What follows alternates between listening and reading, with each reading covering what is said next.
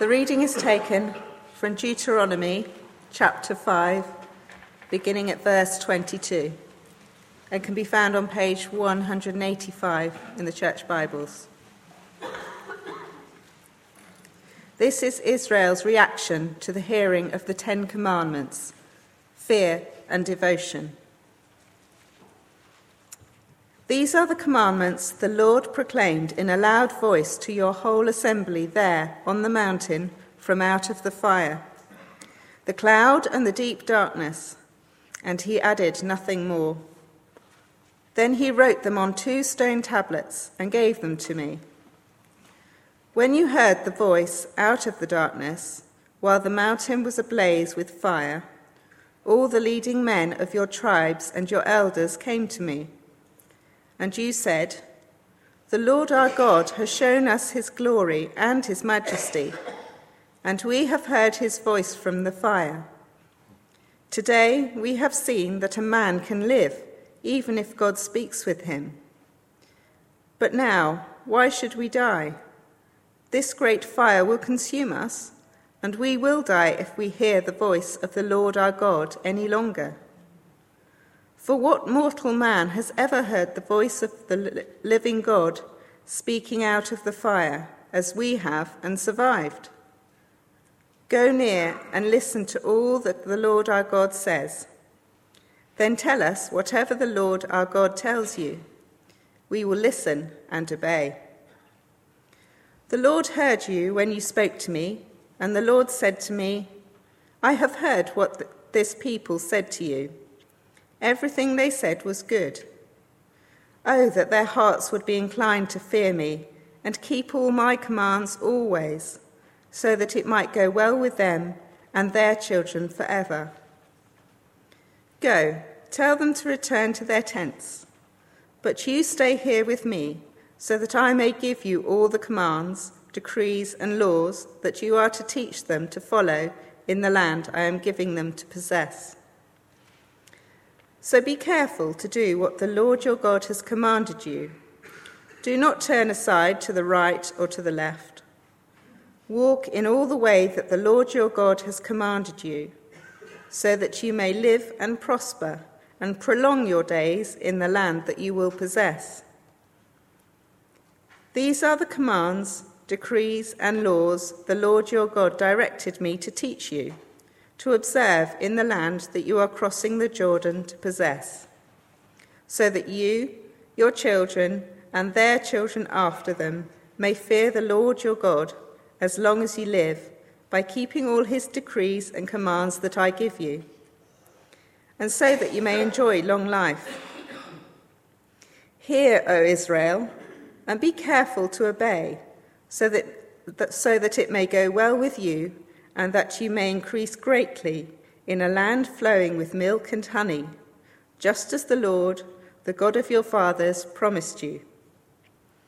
Hear, O Israel, the Lord our God, the Lord is one. Love the Lord your God with all your heart, and with all your soul, and with all your strength. These commandments that I give you today are to be upon your hearts. Impress them on your children. Talk about them when you sit at home and when you walk along the road, when you lie down and when you get up. Tie them as symbols on your hands and bind them on your foreheads. Write them on the door frames of your houses and on your gates. When the Lord your God brings you into the land he swore to your fathers, to Abraham, Isaac, and Jacob, to give you, a land with large, flourishing cities you did not build, houses filled with all kinds of good things you did not provide, wells you did not dig, and vineyards and olive groves you did not plant. Then, when you eat and are satisfied, be careful that you do not forget the Lord, who brought you out of Egypt, out of the land of slavery. Fear the Lord your God. Serve him only, and take your oaths in his name. Do not follow other gods, the gods of the peoples around you. For the Lord your God, who is among you, is a jealous God and his anger will burn against you, and he will destroy you from the face of the land. Do not test the Lord your God as you did at Massah. Be sure to keep the commands of the Lord your God and the stipulations and decrees he has given you. Do what is right and good in the Lord's sight, so that it may go well with you, and you may go in and take over the good land that the Lord promised on oath to your forefathers, thrusting out all your enemies before you, as the Lord said. In the future, when your son asks you, "What is the meaning of the stipulations, decrees, and laws the Lord our God has commanded you?" tell him, "We were slaves of Pharaoh in Egypt, but the Lord brought us out of Egypt with a mighty hand. Before our eyes, the Lord sent miraculous signs and wonders, great and terrible, upon Egypt and Pharaoh and his whole household.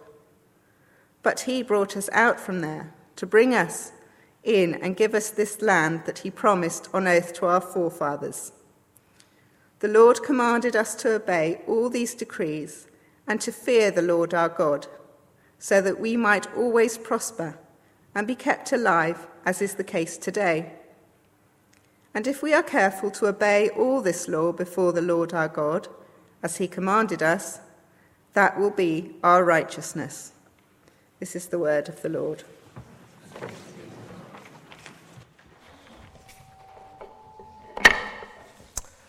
Well, this is Moses' second sermon, and it covers the end of chapter 4 to the very end of chapter 26. We're going to take 4 sermons to cover his one, but today we're focusing on chapters 5, 6, and 7. Now, it's the last week of Moses' life.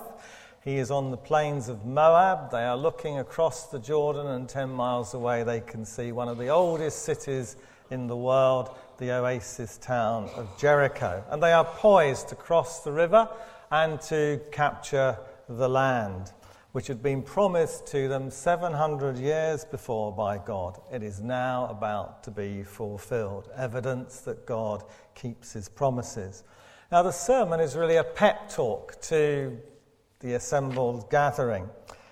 They are a new generation, and he is worried that they will forget 2 things. That they will forget the great acts that God had done in Egypt in order to liberate the Israelites.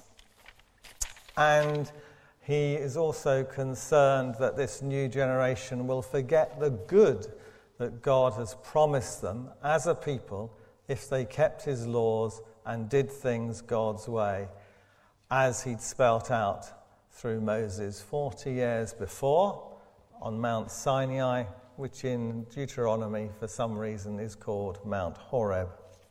So, as we saw a couple of weeks ago, the relationship between the Lord God and his people is expressed in the form of a suzerainty treaty. Now, a treaty like that was common in the ancient Near East up until about 1200 BC. And the more powerful party to the treaty is called the suzerain, and the weaker party is called the vassal. The suzerain would protect the vassal in return for tribute, taxes, and obedience. Now, this feature of international ancient Near Eastern diplomacy in that period of 2000 BC to 1200 BC was used to express this relationship between God and his people. In the Old Testament, it is called a covenant. And chapter 5 begins with hear. All the most important bits of Deuteronomy always begin with hear or listen, and then learn, and then be sure to follow them. Now Moses then reminds them of the origins of the covenant 40 years ago, because many of them hadn't been born then, and those who were alive at Mount Sinai were probably children, and now they've grown up. Now, this isn't an irrelevant historical event. It had contemporary and future significance for them and for us. The Lord God had chosen a people starting back 2000 BC with Abraham and Sarah, and then through the patriarchs Isaac and Jacob, and down through Moses. He'd chosen them. He had made promises to them that through them, and especially through a future descendant, Jesus, that he would open up a way that all human beings could enter an everlasting relationship with the Lord God. And those listening were part of God's grand plan, just as we are today. He reminds them that at Horeb, literally a covenant treaty was cut. The deal was concluded by the slaughter of animals and a celebratory meal. He recalls the fact that the people, their reaction at Horeb was fear. Verse 5, they were afraid, and no doubt we would be too. If we saw a great ball of fire with seemingly no explanation as to its fuel, and we heard a voice coming out of it from nowhere, we would be similarly dead scared. In fact, they were literally dead scared. They say, 5:25, the great fire will consume us, and we will die if we hear the voice of the Lord our God any longer. For what mortal man has ever heard the voice of the living God speaking out of fire as we have, and survived? So seeing that Moses, by the grace of God, had survived, they wanted him to be their mediator between them and God. And God was pleased with that respectful response, and Moses served as a mediator between God and man. Now God's desire, 5:29, was that their hearts would be inclined to fear me and keep all my commands, so that it might go well with them and their children forever. 5:32, be careful.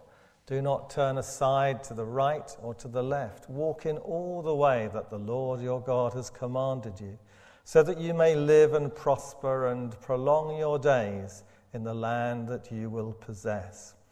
So what we have here is that God, out of his love, has chosen them.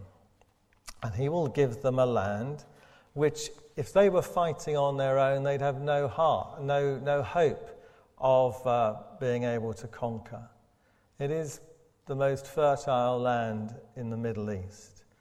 And out of gratitude, they were expected to respond by living lives which, through these commands, reflects the character of God himself.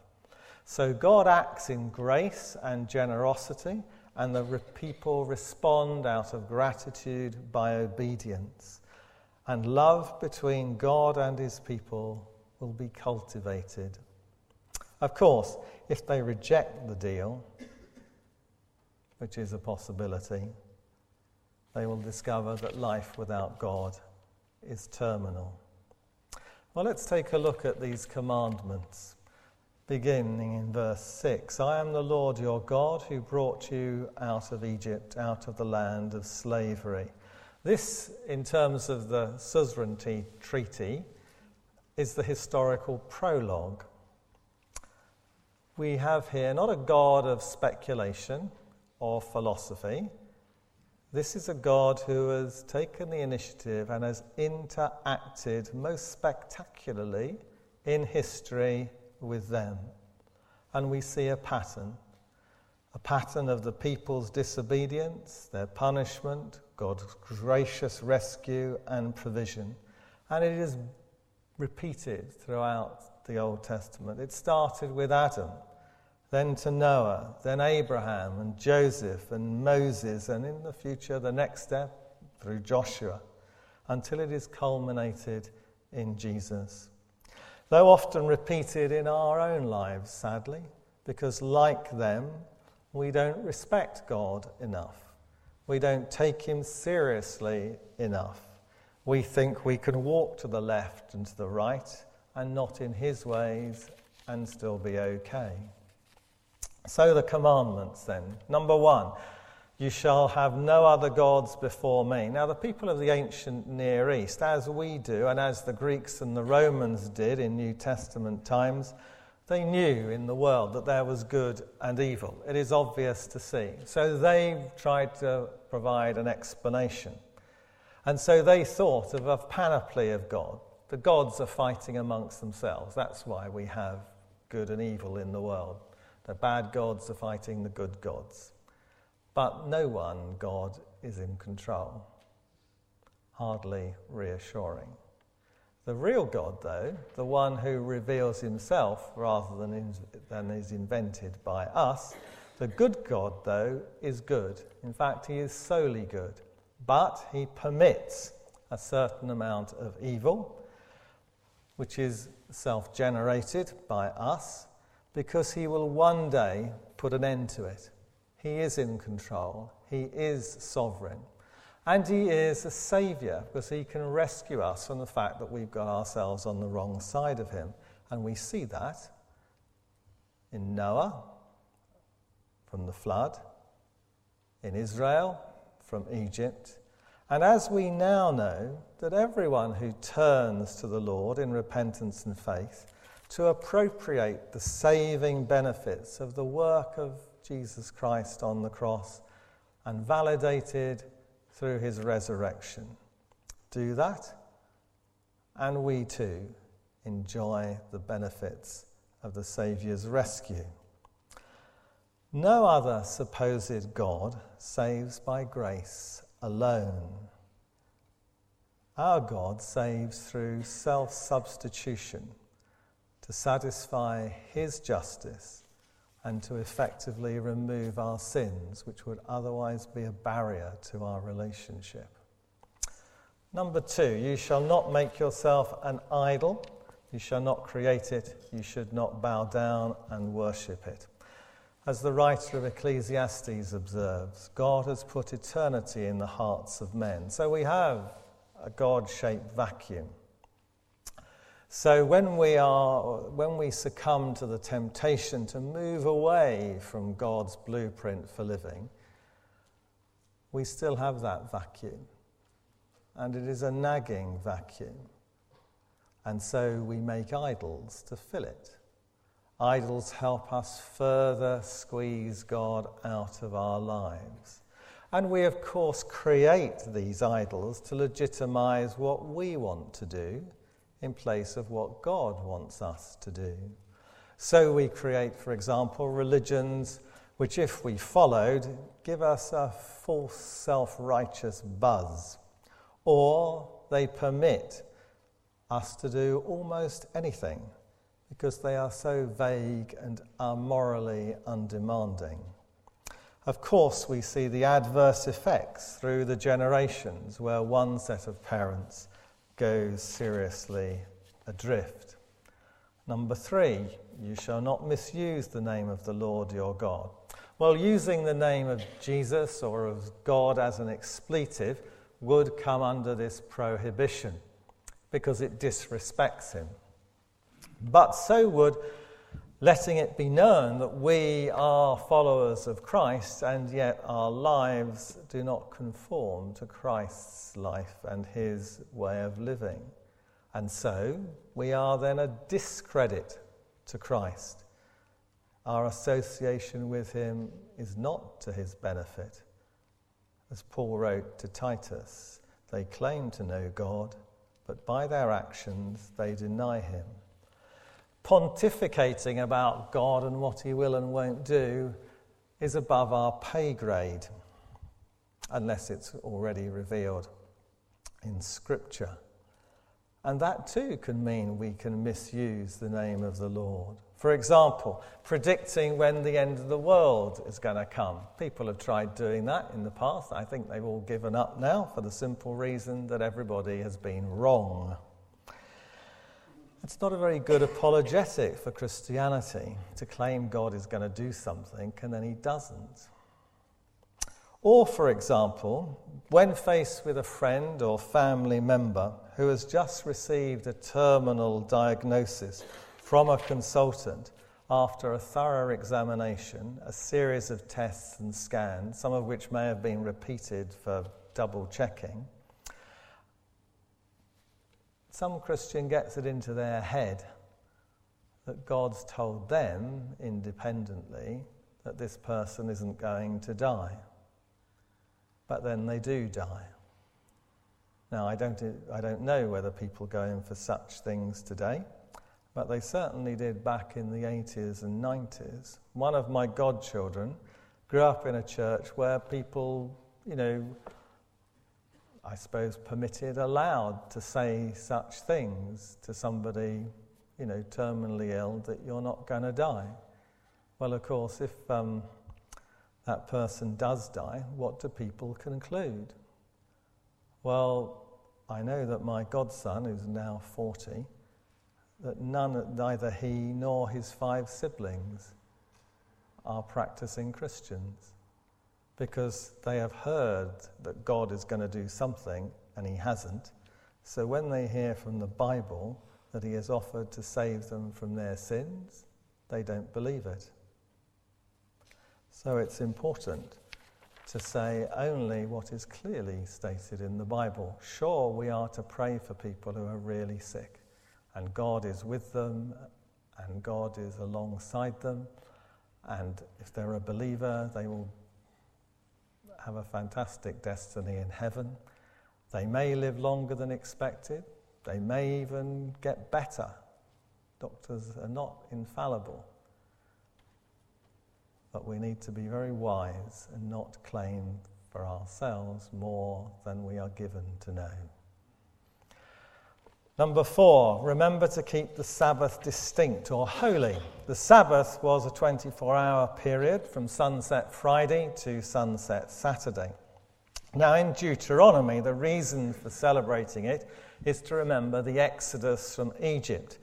But in Exodus 28, the reason given was that God rested on the 7th day after he spent 6 days creating the universe and then entered into his eternal rest. So, they're not in contradiction, they're both true.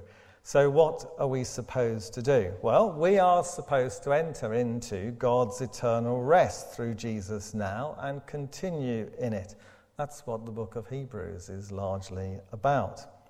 We, like the early Christians, are also meant to remember the great saving act of God, which was the sacrifice of Jesus Christ on the cross for our sins.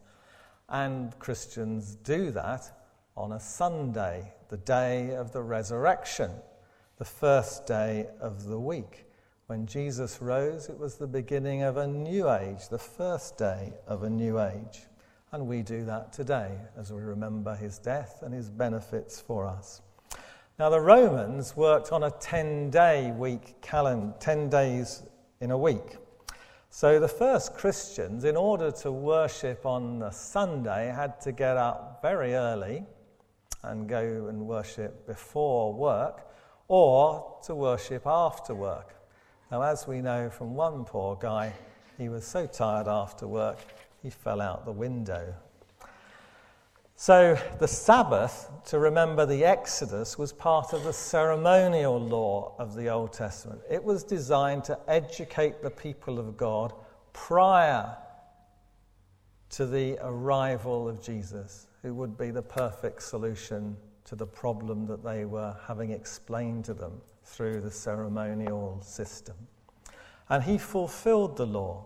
So the Old Testament ceremonial laws are for us really illustrative of what Christ needed to do to achieve salvation.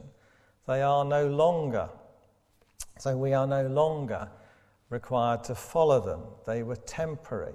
Now, of course, for social and economic reasons, having the same day off each week is a fantastic benefit. But I'm not sure it's a binding command now in Scripture. Number 5, honour your father and your mother so that it may go well with you. The great advantage of age, as I'm experiencing, is that you've seen things. You have seen things come and go. You have seen that actions have consequences. And in the process, you have gained wisdom. Now, if the younger generation were smart, in which case they'd probably be different from when we were young, if the younger generation were smart, they would do well to tap into that free availability of wisdom which many of you represent. And that would avoid them making the mistakes that you probably made. The cost, for example, of family fracture is reported to be as much as £50 billion a year, according to the Relationship Foundation. That is nearly £2,000 per year per taxpayer. The tide will turn, if for no other reason than that we can't financially afford folly and selfishness. In the Old Testament, parents teach children, as Neil MacGregor, former director of the British Museum, points out when he looks at objects and explains something of their religious significance. He sees, I don't know if he's a believer at all, he sees the value of religion as a narrative to provide an understanding of life, its meaning and its purpose. Number 6, do no murder. The God of the Bible values human life because human beings, unique in his whole creation, are made in his image. They are like him. So since the days of Noah, the death penalty has been permitted. Genesis 9:6. Whoever sheds the blood of man, by man shall his blood be shed, for in the image of God has God made man. Now that verse is completely misunderstood by the Jehovah's Witnesses to refer to blood transfusion and claiming that it is not permissible. It's so obviously not about that I leave you to make your own conclusions. But it is because human life is so valued by God that he says the just punishment for deliberate murder would be to forfeit your life if you were the perpetrator. Justice is life for life. Now, in our fallen world, and with our 40 judicial systems, we may choose to commute the penalty to lengthy incarnation because of such uncertainties. But the principle still stands, and today can also be applied to the beginning and the end of life. So abortion is the denial of the right to continue to live, and euthanasia, the premature ending of human life, is also what we shouldn't do. We must permit those who have been created the right to live their lives. And while we do not need to strive officiously to keep someone alive when they have had, say, a massive stroke, instead we let nature take its course, and they may die in the next few hours or day. We don't prematurely bump them off, even if they wanted us to, because their decision has wider consequences. There is too much ignorance and mixed motives around to make sound judgments. And as in the Netherlands, voluntary euthanasia, which is permitted by law there, has expanded illegally to include involuntary euthanasia, being bumped off without consent. Number 7, you shall not commit adultery. A moment of pleasure and a lifetime of guilt is how one commentator describes adultery. God is a God of his word. What he promises, he will deliver, and he wants us to be people of our word. Did you notice a couple of weeks ago that when the Israelites were moving up from the Gulf of Aqaba and they were aiming to head up to approach the crossing of the Jordan above the Dead Sea and to go towards Jericho, that they didn't go straight up through the obvious route, through the land of Edom and Moab. Now, why was that? Well, God told them to go round the long way. They were not to enter the land and conquer it. Why? Because centuries before, God had made promises to the descendants of Esau in the case of Edom and the descendants of Lot in the case of Moab. God had promised them that those areas would be the land, the home for their people. And God does not break his promises. Forsaking all others, as long as you both shall live, as the Church of England marriage service expresses the outworking of this seventh commandment.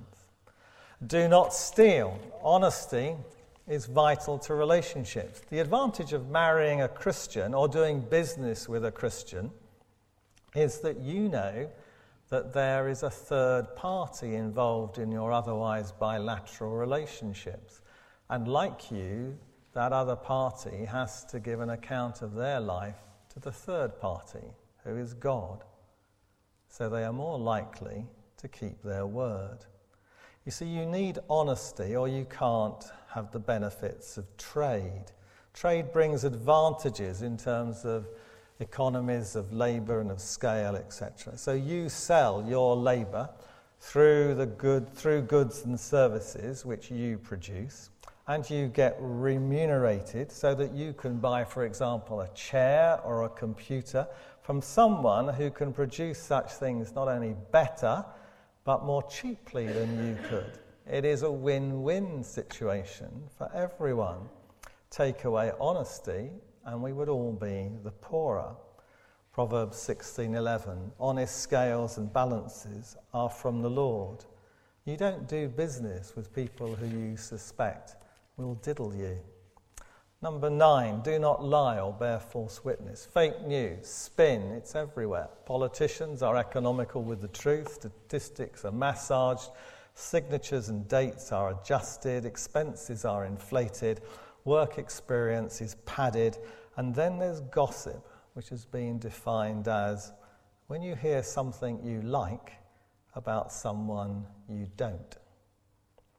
Well, let's take to heed Proverbs 26, verse 20. Without wood, a fire goes out. Without gossip, a quarrel dies down.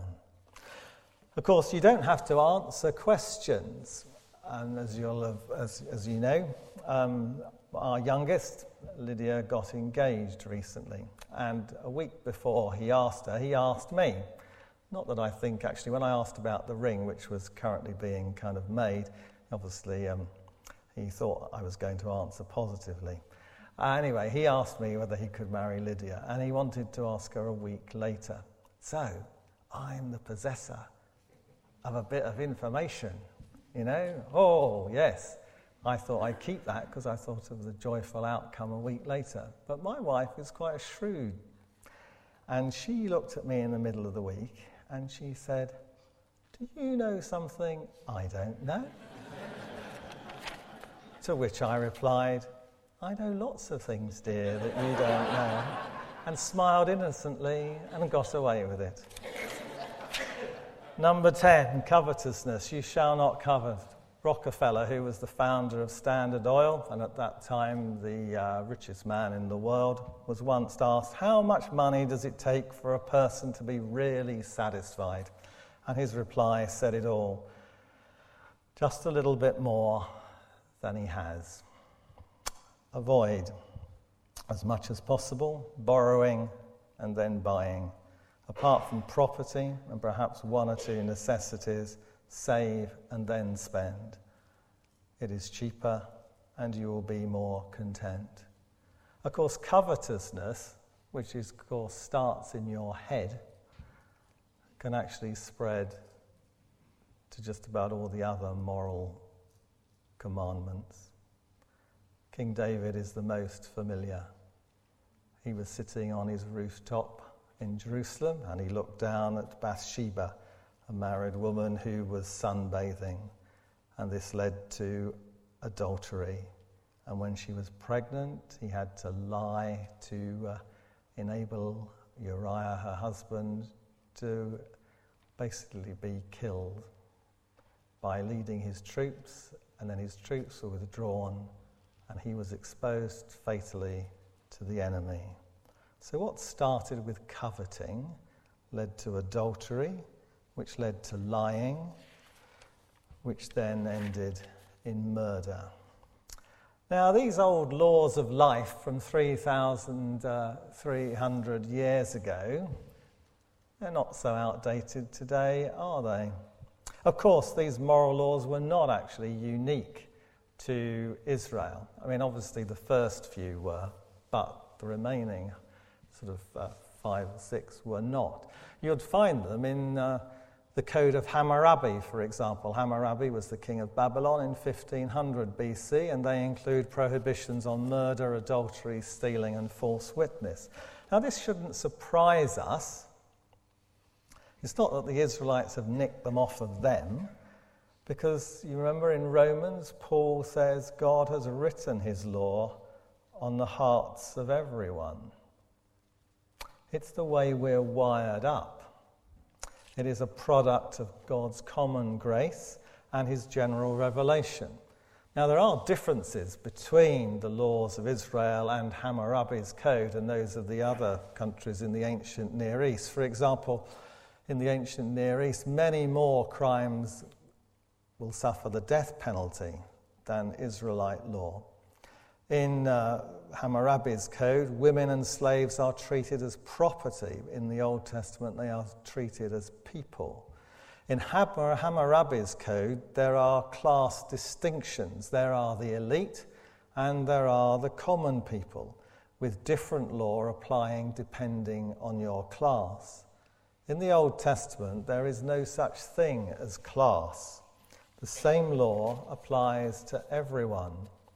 These laws were not given because God was a killjoy.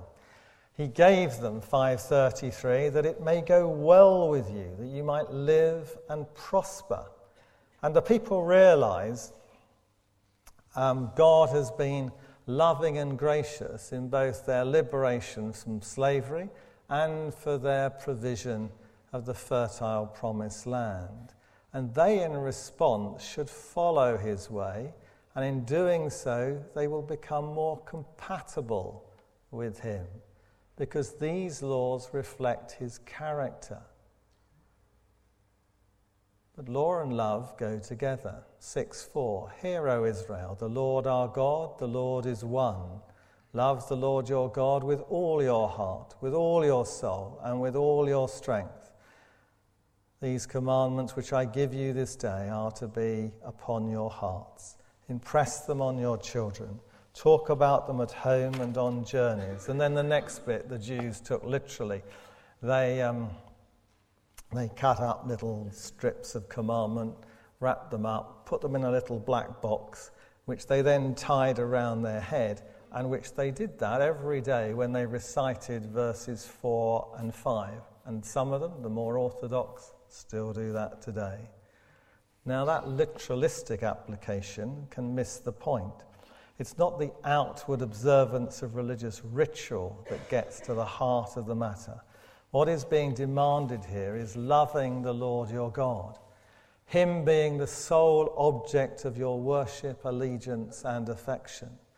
The extent of man's love for God was to be total, heart, soul, strength. Heart in the Old Testament refers to the mind and the will. It is intellectual and volitional. The soul is more difficult to define in the Old Testament, but it seems to refer to the source of life, to vitality. So heart, soul, and strength means to love God with all that you've got. As time went on without a change of heart, they realized that it was an impossible call for them. Jeremiah 31:31 flags that up and promises what is needed. With the coming of Jesus, that inner change is now possible. And the New Testament test of a person's love for Jesus is John 14:21, obedience to his commands. Obeying his commands makes us more like him, and our love for him grows. Love follows gratitude and devotion and is expressed in loyalty. And in chapter 6, 10 to 25, there is a great stress on remembering.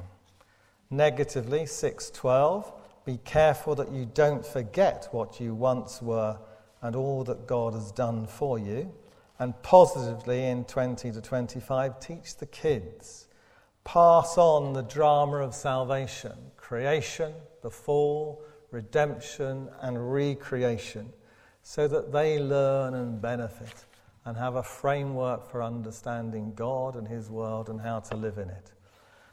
And if they respect the Lord and remember his goodness to them, love him and obey him in response, then all will go well. However, if they develop a split allegiance and a different lifestyle, then they will incur the Lord's discipline.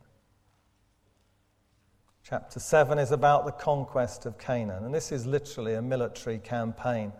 And its severity I attempted to explain and justify 2 weeks ago. But the benefit of familiarizing ourselves with this literal conquest is that it helps us in our internal battle with temptation. The temptation to depart from our allegiance to the Lord and to live contrary to his ways. They were literally told to destroy the rival religious cults, their temples and shrines and altars, because them remaining in existence would draw people away from allegiance to the Lord God. They were not allowed to enter into treaties or alliances with the people. They were not to intermarry, because otherwise they would be led astray, 7:3 and 4. For they will turn you away from following me to serve other gods, and the true God will then turn against you with catastrophic consequences. They are the Lord's treasured possession, and they are the vehicle to drive forward his plan of salvation, long promised before to Abraham. 7:9 is a promise, 7:10 is a warning. We, as we end, are to apply this to our lives in our battle with temptation that we face. We are not to externalize it and go around smashing everything that tempts us. No, the battle lies within, whether it's gossip, lust, gambling, addictions, dark sides of our character, the desire to fill emptiness with empty things. We must recognize what would corrupt us. And we do as follows. We first of all avoid it. So don't wander past the place in each town which has my middle name stuck up outside of it if you are tempted to gamble. And certainly don't go in. Secondly, avoid thinking about it. If thoughts arise, divert your thoughts, distract yourself. Thirdly, mix with wholesome company, seek their help if necessary. And 4, do as the New Testament suggests, under Christ, drawing upon the resources of his word and his spirit, we are meant to get a grip of our lives. Under him we are in control. On the one hand, we are told to put to death features of the old life and to cultivate, like good fruit, features of the new life. And it will go well with us if we do. Amen.